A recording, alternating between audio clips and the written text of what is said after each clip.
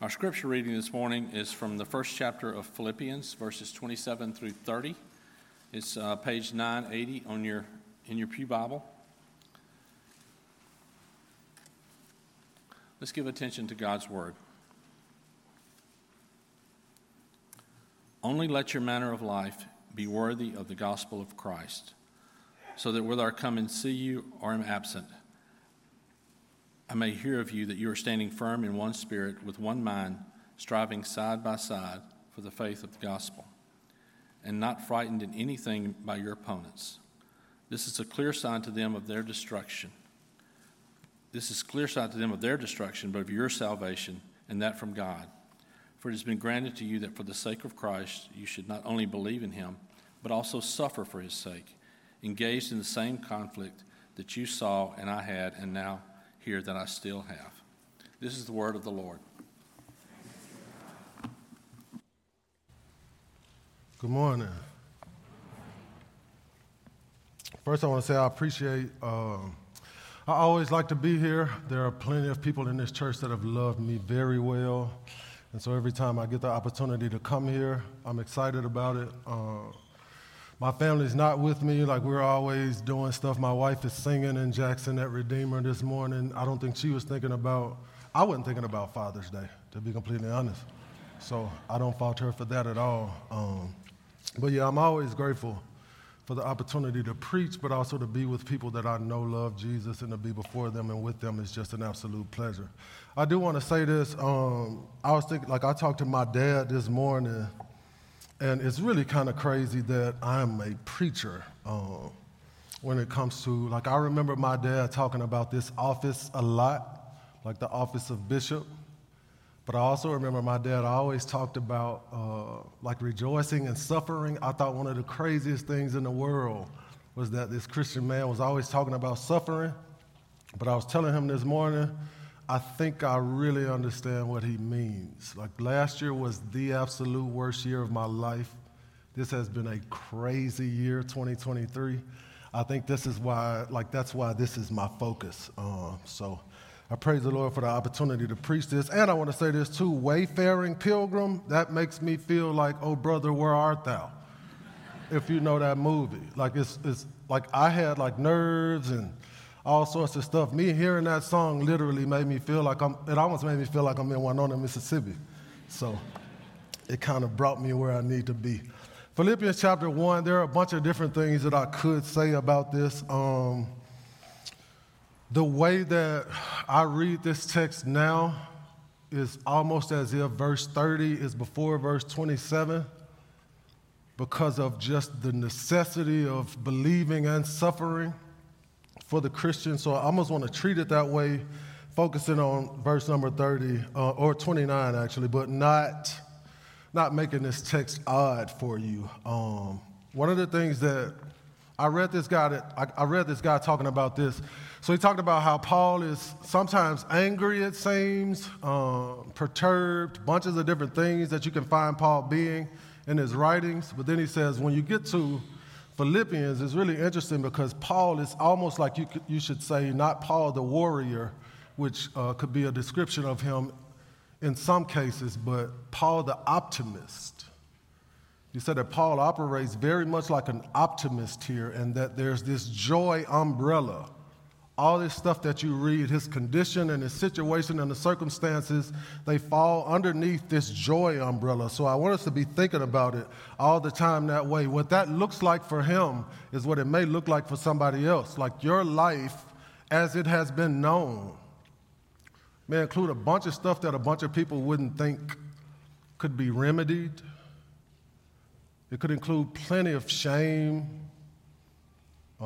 rebellion, disappointment with God, which I think a lot of people don't like to admit. But it's pretty interesting that at the beginning of this book, Paul, as he describes himself as servant of Christ, which is certainly layered in the hearing of plenty of people. This man that some of them have known as arrogant, selfish. When we do that stuff, you know how close we are to Satan, who I call Satan the bootlegger. I always say Satan the bootlegger. This is how I teach my children. Like, there are plenty of pleasures that you'll have that will feel very good, but that's bootleg pleasure. It just is. There will be plenty of things that will seemingly make you glad, but it's a lie. It's bootleg. It's what he does. He has a massive desire to be that. And in this interesting way, this man is almost working to the gladness of Satan probably when we meet him. This guy, Paul. But he's the opponent turned servant at this point. And he's been serving God's people for quite a while, writing letters to God's people. He's writing this letter to this church in Philippi, which I think may have been the first church actually. I think it was Europe, that guy said. He said that this church is actually the one, maybe the only, that's used as a model for others. So these people kind of have this responsibility. Paul understands what's going on in that church, the faithfulness of the people in that church, the encouragement that comes from that, how that joy is always circling. So in what does Paul ground this letter? I think if you look at what his life has been, what he sees in the presence of these people's lives, what we know, those of us that are Christian, is this letter is grounded in grace. What Paul is saying to these people is really this: grace, grace, grace, grace. Oh, you're suffering, grace. Oh, you're happy, grace. Oh, your children are acting crazy, grace. Oh, you got promoted, grace. Oh, you're doing well, grace. You know much. I think my son thinks I know the entire Bible. I'm not going to tell him I don't. What I'm going to tell him is grace. I have received grace from God. This letter is grounded in it. The grace of Christ and in Christ, the specific manner of the life of Christians. There's a man named John Owen. This is one of my absolute favorite things to say. I remember the first time that I ever saw this quote. As a matter of fact, it's on a site called Monergism. That has tons of resources for Christians. It says, to suppose that whatever God requires of us, we have the power of ourselves to do, is to make the cross and grace of Jesus Christ of non-effect. If you want to act in a way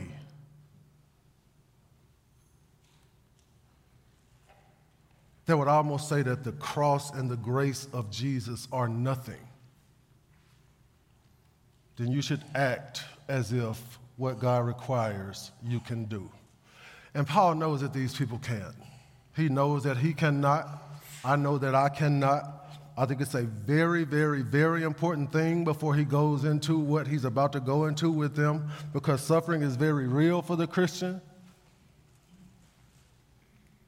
And so it's pretty easy at times to assume the position of prayer when they're suffering. Like, Jesus, I need your cross, I need your effect, I need your grace. But sometimes that thing kind of goes away when things are up. But the truth of the matter, biblically in the Bible, is always teaching this: the only way that we believe is grace. When Jesus says to that lady, your faith has made you whole, he's really saying the faith that God gave you has made you whole, not the faith that she showed up with. It's not this conjuring thing, like, how can I conjure enough faith for the Lord to notice my need and then provide for me? It's the opposite of that. He's watching, and he's saying, I will now give more grace every morning to handle those things. There are two things I really want us to think about. Like, this is hopefully to be a serious encouragement to you if you are a Christian especially. The first one is the trajectory of the Christian life is of believing and suffering. That's the trajectory. It may feel like it's going, like being transparent. I regularly feel like my Christian life is doing this. Recently, it's kind of felt like it went here and then it's going here. I was driving here thinking, why would I be worthy to preach? And I mean, like, I'm thinking that, and I've prepared to say all the stuff I just said to you.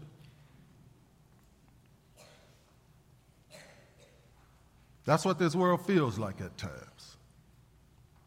Life and death, Paul says. All of us are familiar with it. The trajectory of the Christian life is of believing and suffering. Our lives of faith will more than certainly include rejoicing and hardship. What I think Paul does here, if you look at verse 27, only let your manner of life be worthy of the gospel of Christ. The word life there, there's this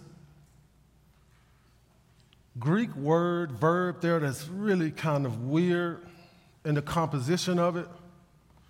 Essentially what it's saying is, you could say this, only behave as citizens worthy of the gospel of Christ, because that word is, one of the roots of that word is a word pollen. I'll say this word to you and see if you can hear citizenship.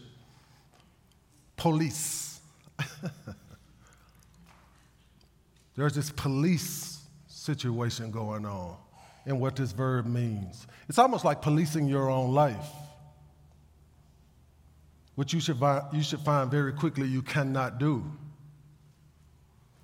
And so you find yourself dependent on someone to police for you. It's a citizenship, like state. Your citizenship, your state. Ours is in heaven, but we're here. So what's notable here is that if it's true that our trajectory is believing and suffering, if that's true, it should be exciting in this way. That suffering part ends for the Christian. Imagine two people standing together, one of them is believer, one of them is unbeliever, and they're hearing this person saying to this person, yeah, you're called to believing for the sake of Christ and to suffering for the sake of Christ. And they're looking at each other. Because we know this, all of us are suffering. Not all of us are believing, but all of us are suffering in some sort of way, whether it be minute or grand. That unbeliever's suffering, and they're looking at that Christian. I have cousins, and I'll say homeboys. I know a lot of people that watch my suffering and are like, what's going on? Where is Jesus? This happens every time something happens to somebody in the class, from the class that I graduated high school with. Everybody calls me. And for those of y'all that don't know, nobody calls me Anthony. Like, everybody calls me Paul, P-A-W. It's what Les calls me. Everybody calls me and says, Paul, what's happening? What's going on? And I always have to say we're all going to be enduring and seeing suffering.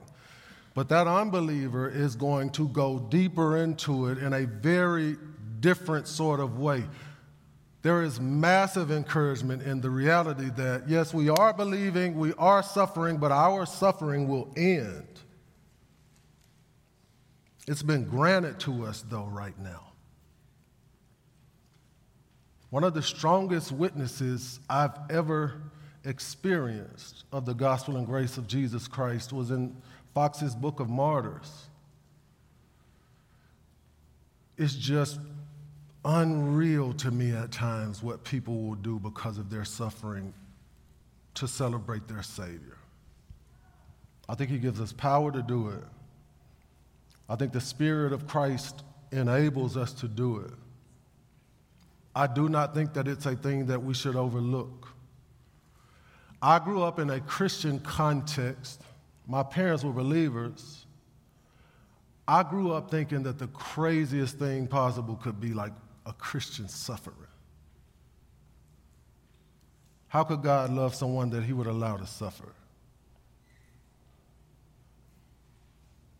And when I first believed the gospel, I believe was when I realized that he didn't protect his son from it. It's a penetrating thing that he didn't protect his son from suffering. if this amount of people, from this amount of people, someone's going to be suffering, and always having the advantage of looking at the Christ, it becomes an extremely employable thing. What's really, really, really cool about God is He's not limited by the stuff. All of us are surrounded by stuff, these things. What is pain doing to you? What is suffering doing to you? Also, what is good doing to you? What is believing doing to you? I think we know this. It's really easy to separate these two things and to see believing as good,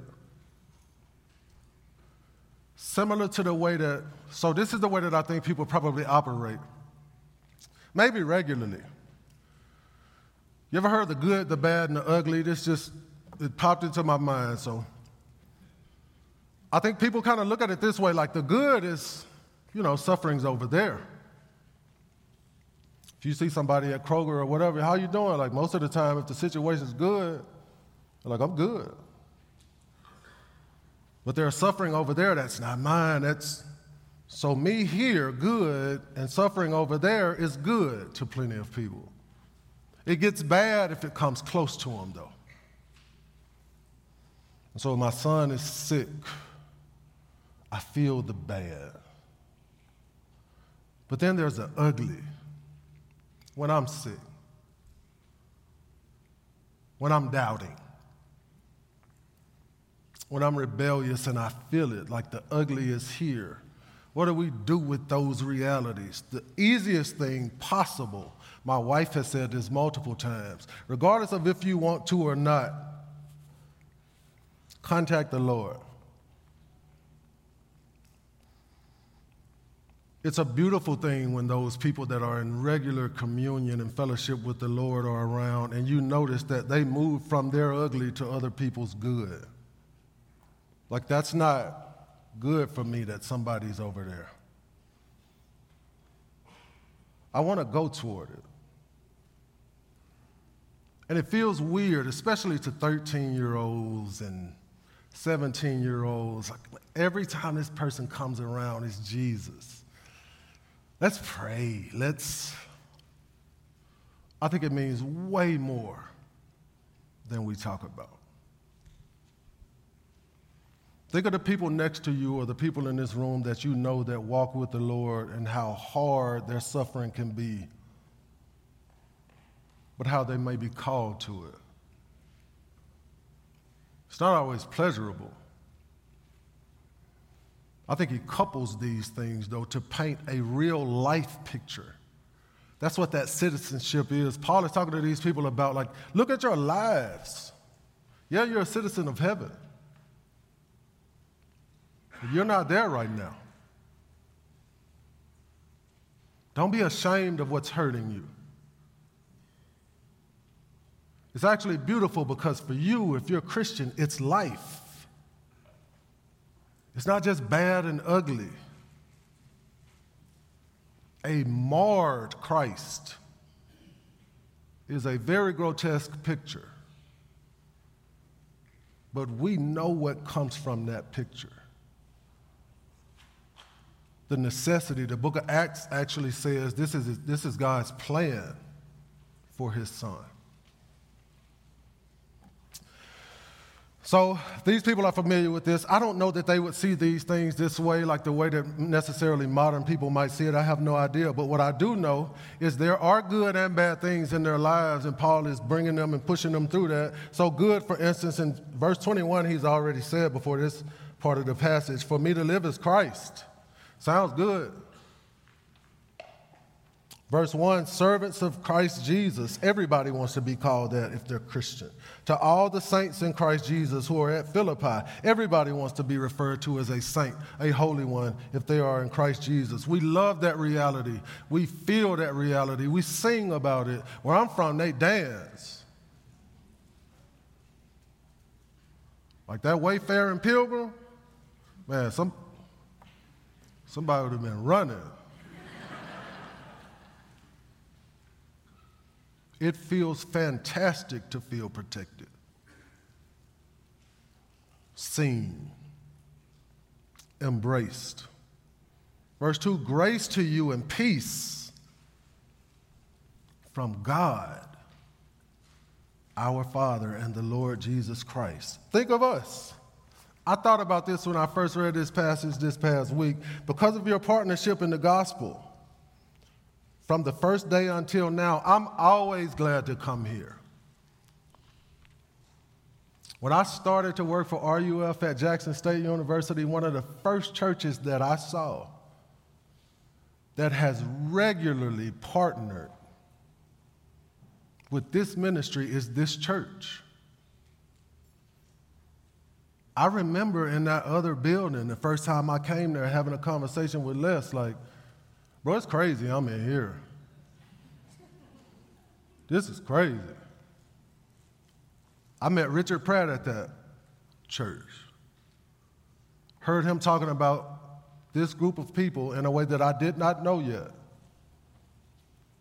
It feels good what God is doing amongst us because of your partnership in the gospel from the first day until now. And I am sure of this, that he that began a good work in you will bring it to completion at the day of Jesus Christ.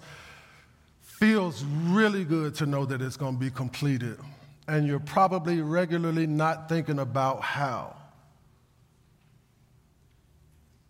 The Lord is going to give difficult circumstances to his people. We all feel it right now, even if we don't say it. You ever been in a coffee shop and Christians are talking and then one of them starts to whisper? We know where we at. You ever been a young person and have real, true, almost tangible faith in Jesus, but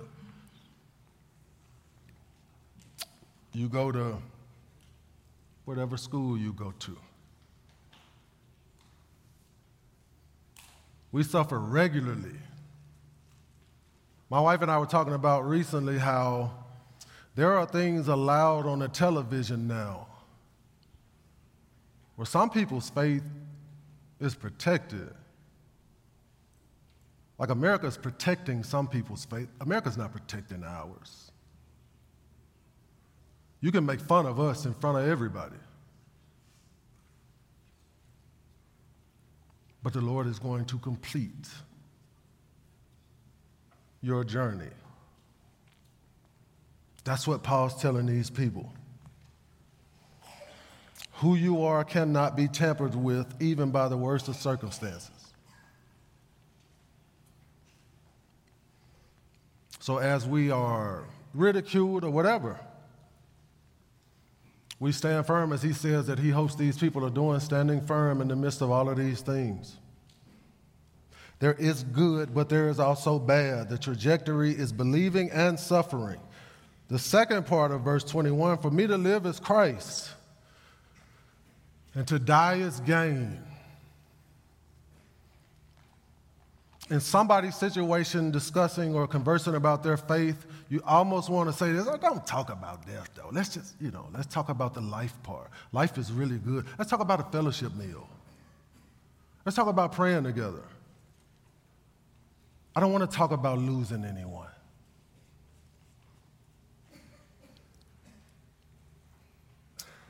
Another bad, verse 27, so that whether I come and see you or am absent. There's already been a sort of swelling enthusiasm built on seeing Paul. If you look at the previous verses, verse 21, for to me to live is Christ and to die is gain. If I am to live in the flesh, that means fruitful labor for me. Yet which I shall choose, I cannot tell. I am hard pressed between the two. My desire is to depart and be with Christ, for that is far better. But to remain in the flesh is more necessary on your account. Convinced of this, I know that I will remain and continue with you all for your progress and joy in the faith, so that in me you may have ample cause to glory in Christ Jesus because of my coming to you again. I think these people are definitely ready to rejoice at seeing Paul, but then right after he writes, I might not make it. The loneliness of the Christian. This is a people, but this applied to the individual. The loneliness that can happen in this faith. When the ones that seem strong are not around, what do?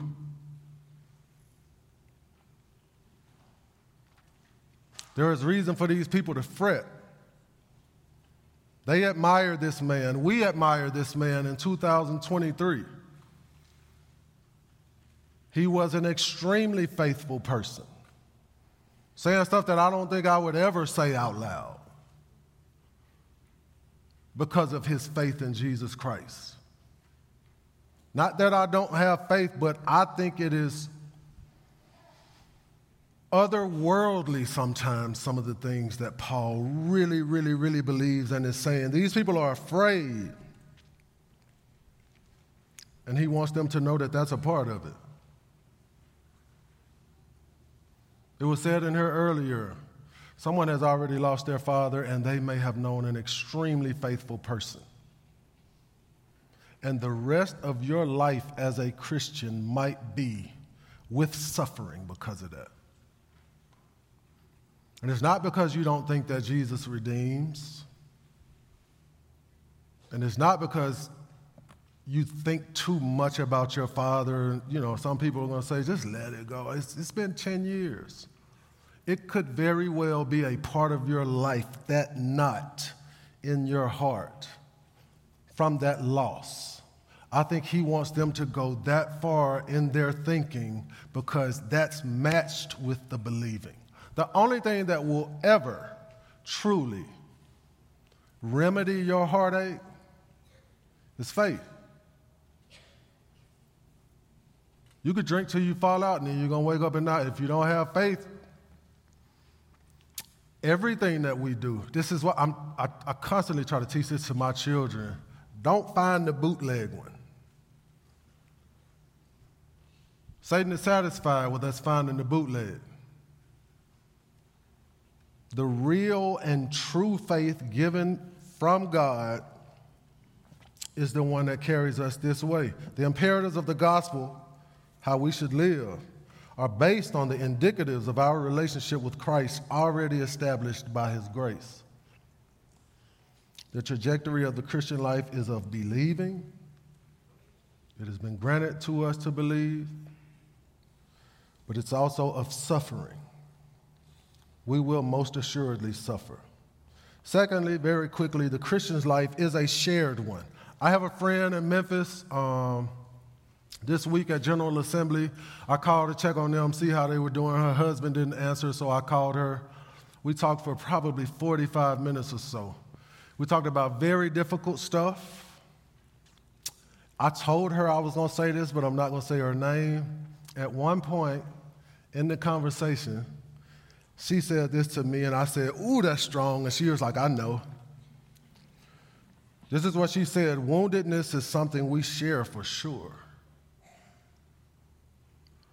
All of us are familiar with woundedness. Paul says this in verse 30, "Engaged in the same conflict that you saw I had, and now hear that I still have." When he says life in 27, he's continuing that. All of this is about life. This is about the life of the Christian, the life of this man, the life of these people. He's talking about his present circumstances. He says, if you're watching me and it looks like I'm hurting in moments and you're wondering, how is he still carrying his faith? I'm not carrying, I'm being carried. So get ready because it's headed your way. 2 Corinthians chapter 1, verse 5, Paul says this: we share abundantly in Christ's sufferings. It's a joy for us, and it looks weird to the world to hear Romans chapter 5, verse 3, "But we rejoice in our sufferings, knowing that suffering produces endurance." Romans chapter 8, verse 18, "For I reckon that the sufferings of this present time are not worthy of, comparing with the glory that is to be revealed to us." Matthew writes about it and talks about how the kingdom had suffered violence. If you're Christian, suffering is there and suffering is different. It's always different. Christians are different. There is nothing we can do about it. Sometimes we're cool, most of the time we're not. Sometimes we're welcomed. Most of the time we're not. This region does not welcome real Christianity the way that people. I remember one of my seminary professors used to say this: there's no Bible Belt. There may be a buckle.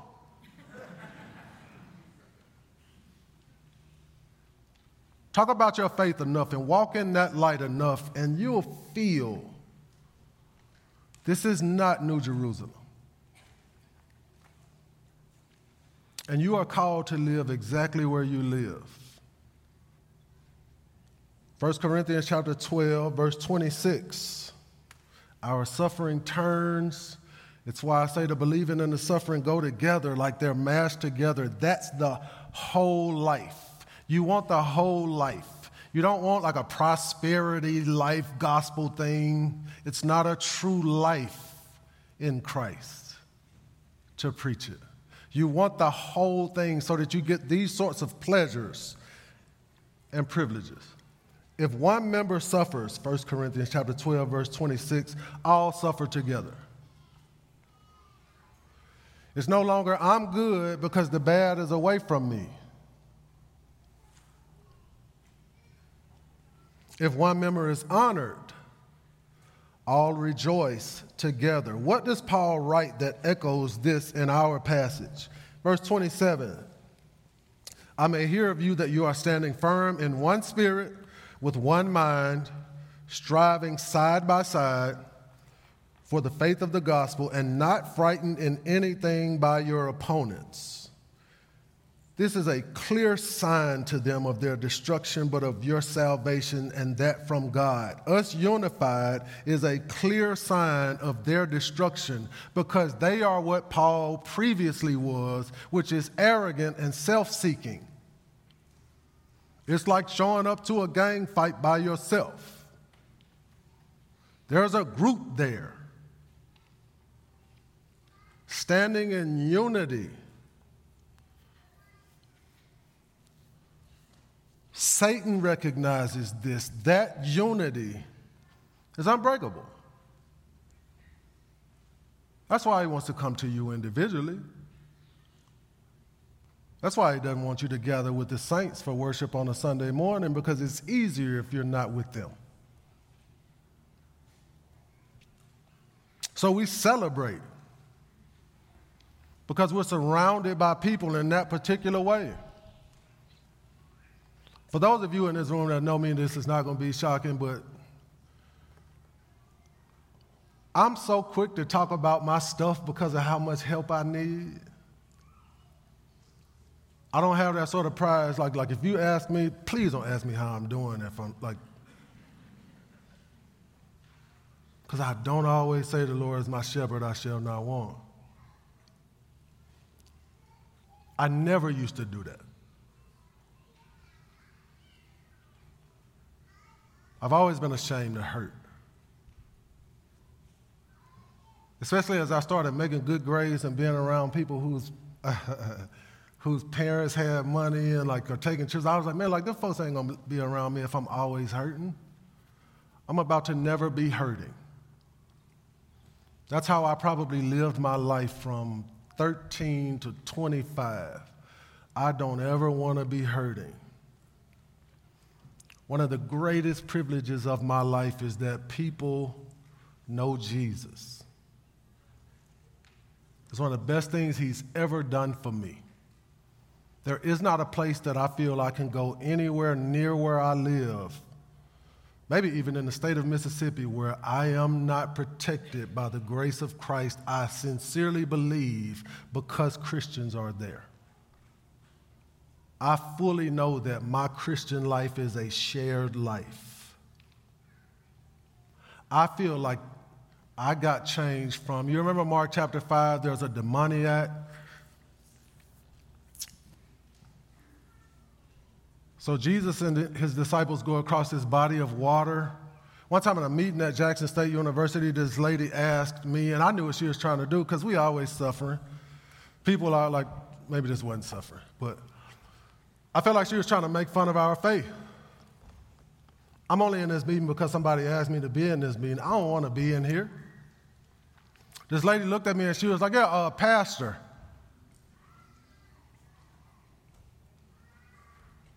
What would you say to a student about what they mean to the university? I was like, I don't know what the student means to the university. I know what they mean to Jesus. I said in Mark chapter 5, Jesus went across a body of water, healed a demoniac, and went straight back. I would say the only reason he went over there was for that one person. That's what I'm going to talk to the student about. You could call it retention if you want to. If y'all want to retain people, do what Jesus did. What Jesus told that man, he wanted to go with him, but he didn't permit him.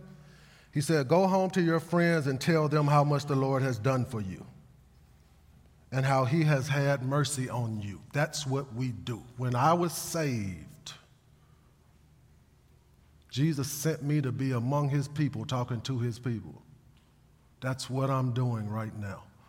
Our life is such a shared one. If you are not participating, please let this day be the day that you recognize you should never endure your hardships alone. Rejoice in your believing, rejoice in your suffering. The end of the aforementioned 2 Corinthians chapter 1, verse 5 says, so it goes like this, for as we share abundantly in Christ's sufferings, the second part is, so through Christ, we share abundantly in comfort too. Let's pray. God, thank you for your name. Thank you for your person and your power. Thank you for your ability to be with your people in good and in bad and to combine them and call them good. We know that all things work according to your counsel and your power and your will for good for those that are in your Son. As we sing and laugh and have joy, and as we mourn and are taunted, let us have joy. We are yours and we are grateful. In the name of your darling Son, Jesus, I pray. Amen.